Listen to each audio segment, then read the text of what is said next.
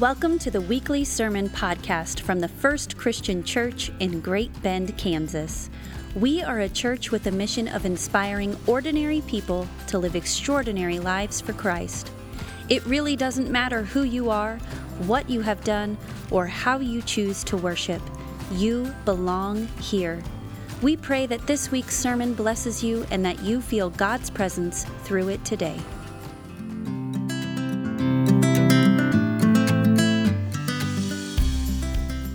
Happy Labor Day weekend, everyone. There's a rich history behind Labor Day.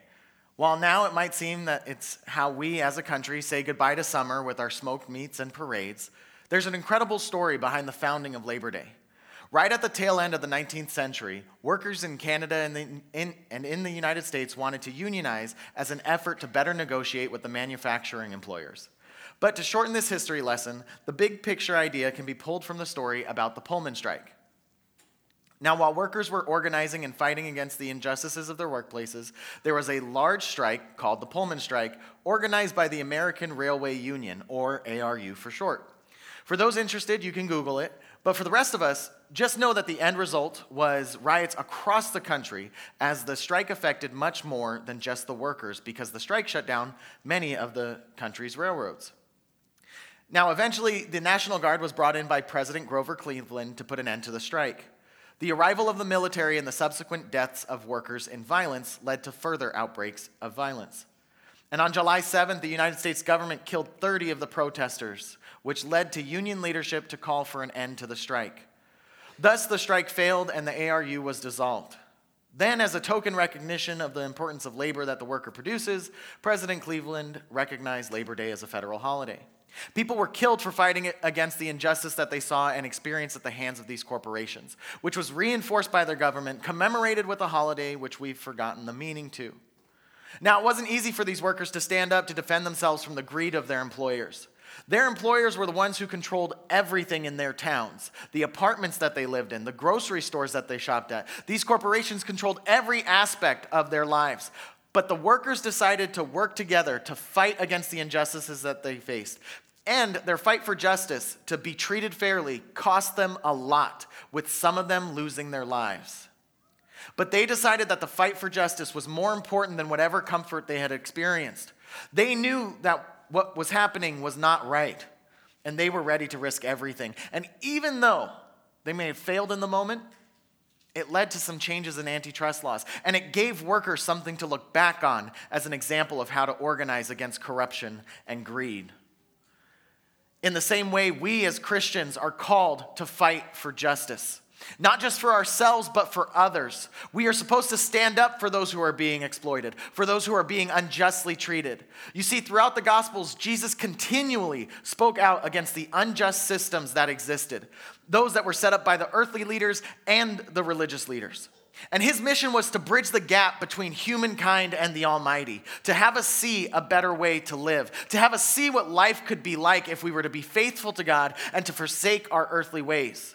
Now, before Jesus makes his final trip to Jerusalem, he tells his disciple what's about to happen. From that time on, Jesus began to show his disciples that he must go to Jerusalem and undergo great suffering at the hands of the elders and chief priests and scribes, and be killed, and on the third day be raised. Peter took him aside and began to rebuke him. I mean, can you imagine rebuking Jesus? So Peter said, "God forbid it. This must never happen to you." But Jesus turned and said to Peter, "Get behind me, Satan. You are a hindrance to me, for you are setting your mind not on divine things, but on human things." Then Jesus told his disciples, "If any wish to come after me, let them deny themselves and take up their cross and follow me. For those who want to save their life will lose it, and those who lose their life for my sake will find it. For what will it profit them if they gain the whole world but forfeit their life? Or what will they give in return for their life? For the Son of Man is to come with his angels in the glory of his Father, and then he will repay everyone for what has been done." When Jesus told his disciples to take up their cross, he wasn't joking. He wasn't being overly metaphorical. He was being serious. He told his disciples to deny themselves, to forget that they were anything other than citizens of heaven, to forsake their earthly tethers, and to pick up their cross, their mode of execution, their death sentence, and follow him to the end. And the disciples took it seriously. So seriously, in fact, that all but 2 of the disciples were martyred. They followed Jesus. They saw the vision that Jesus had, and they understood what this world could be, but it upset too many people. It turned this world upside down, and they paid for it with their lives. They wanted to bring the freedom of God to those around them, and we are called to do the same. Therefore, we have to focus on the heavenly. We have to focus on forgetting what this world tells us is important and work towards showing the glory of God to those around us. Now, there are a lot of differences between earthly and heavenly focuses.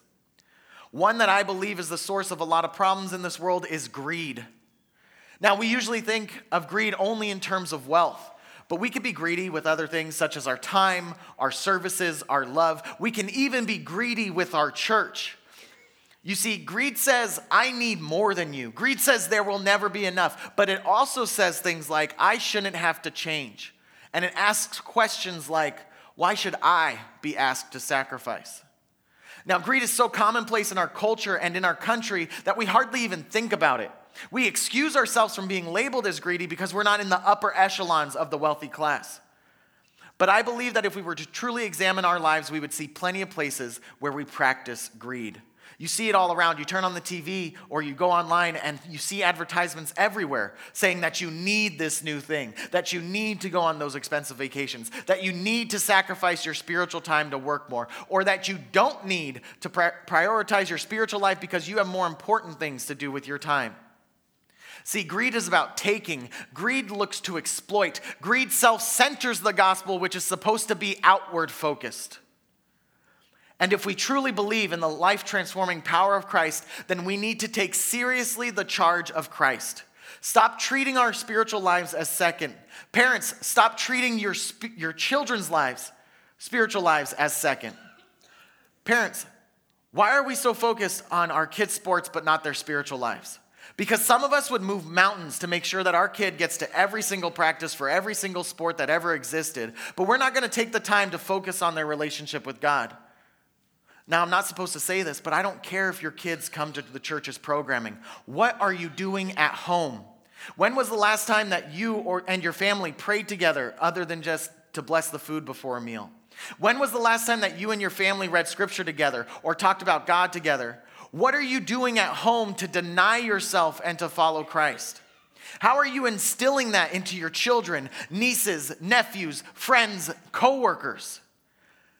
We need to stop prioritizing this world and start focusing on the heavenly one and call others to do the same. We need to stop putting ourselves before others because Jesus wasn't joking. He wasn't being flippant. He said, pick up your death sentence and follow him to a new world, to a new existence. And you know what happens when we begin to focus on the heavenly instead of the earthly things? We become better spouses. We become better parents. We become better friends, neighbors, and better human beings. Because our interacting with Christ, with God Almighty, is not just supposed to be for our own benefit, but for those around us. You see, throughout Scripture, there are stories about the struggles of humanity with greed, with the values of this world. And Jesus continually speaks out against this throughout his ministry. And we have to fight against it too. We have to break away from this mentality that says it's okay to be greedy. We have to be the ones to look out into this world, to see where greed has taken hold and to fight against it. And it's going to be so hard. And we're going to look like fools to everyone outside of this church. But remember, Jesus failed. By all earthly accounts, Jesus was a failure. Now take a moment to think about what Jesus' movement would have looked like from the outside. He was seen as a very wise teacher who was speaking out against the hypocrisy of his own people, and he was speaking out against the oppressive Roman government. And then eventually he was executed for it. He was murdered by his people and his state, and that's it. He failed.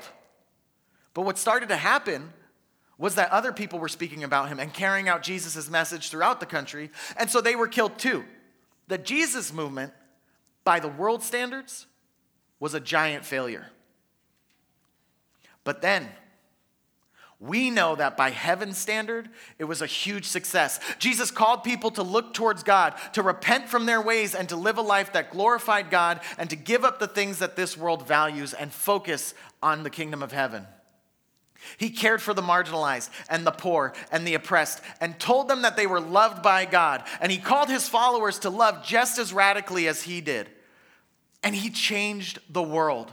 You just read Acts and you'll find that the followers of Christ were living a much different life than those around them.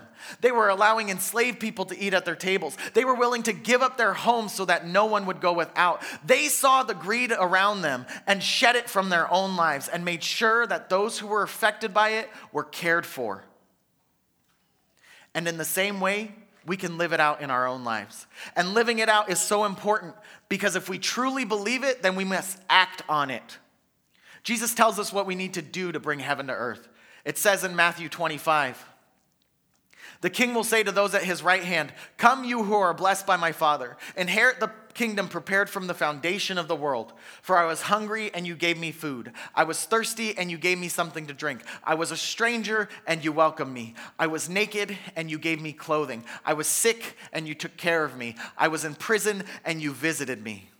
Then the righteous will answer him, 'Lord, when was it that we saw you hungry and gave you food, or thirsty and gave you something to drink? And when was it when we saw you a stranger and welcomed you, or naked and gave you clothing?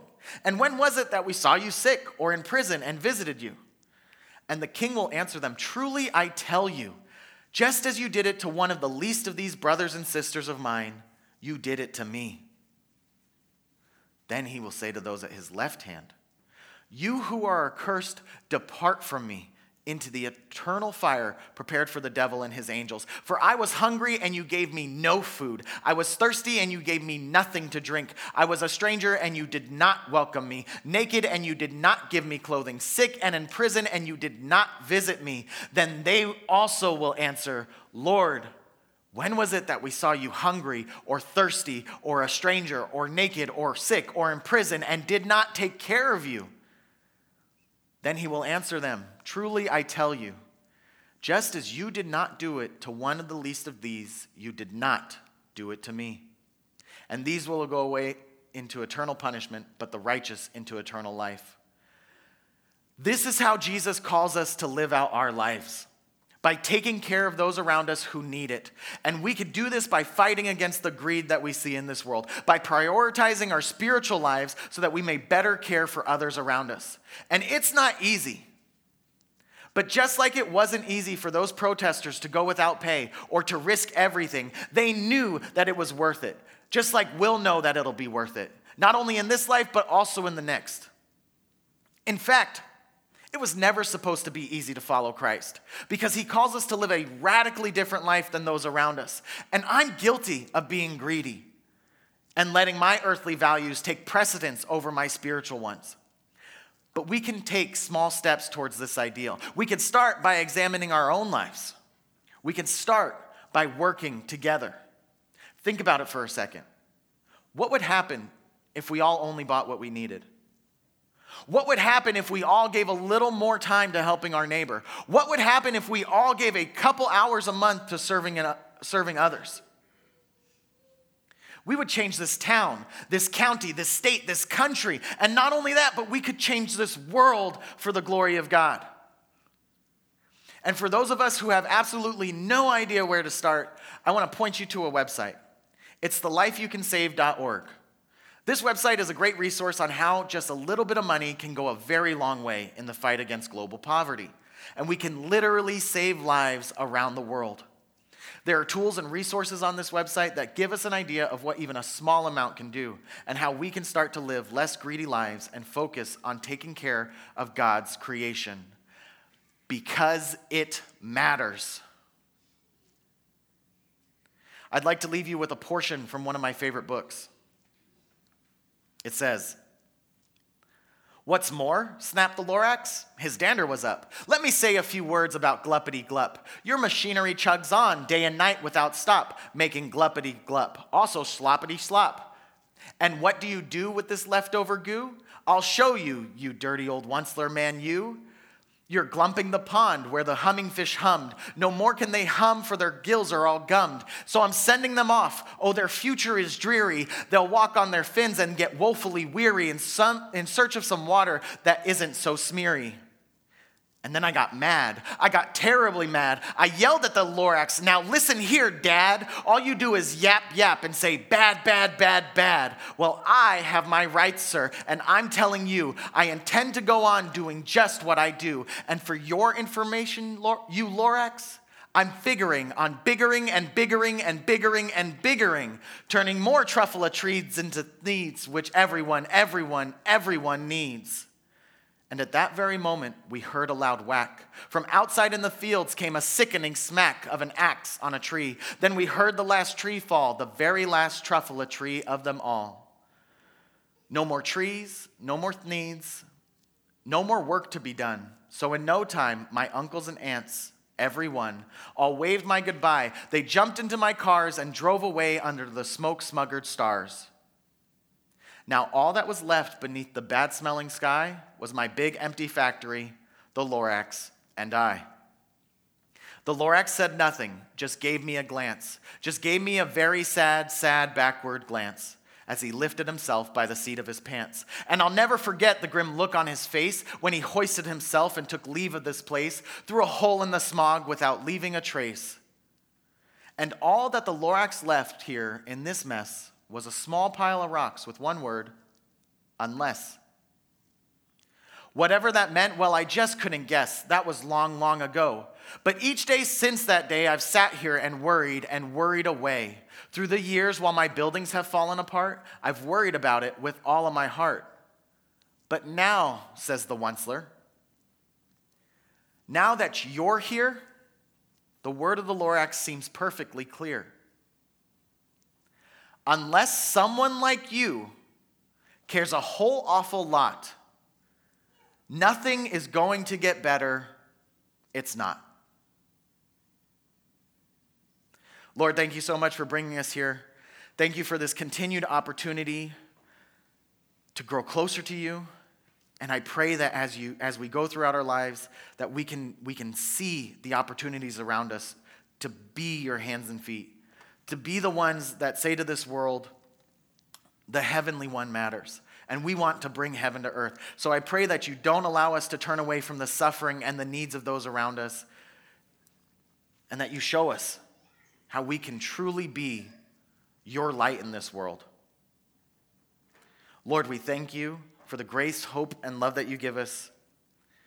In Jesus' name, amen. Thanks for listening to this week's sermon, and we hope you are able to join us next week. To learn more about FCC Great Bend, visit us online at firstchristianchurchgb.com. Again, that's firstchristianchurchgb.com. God bless and have a great week.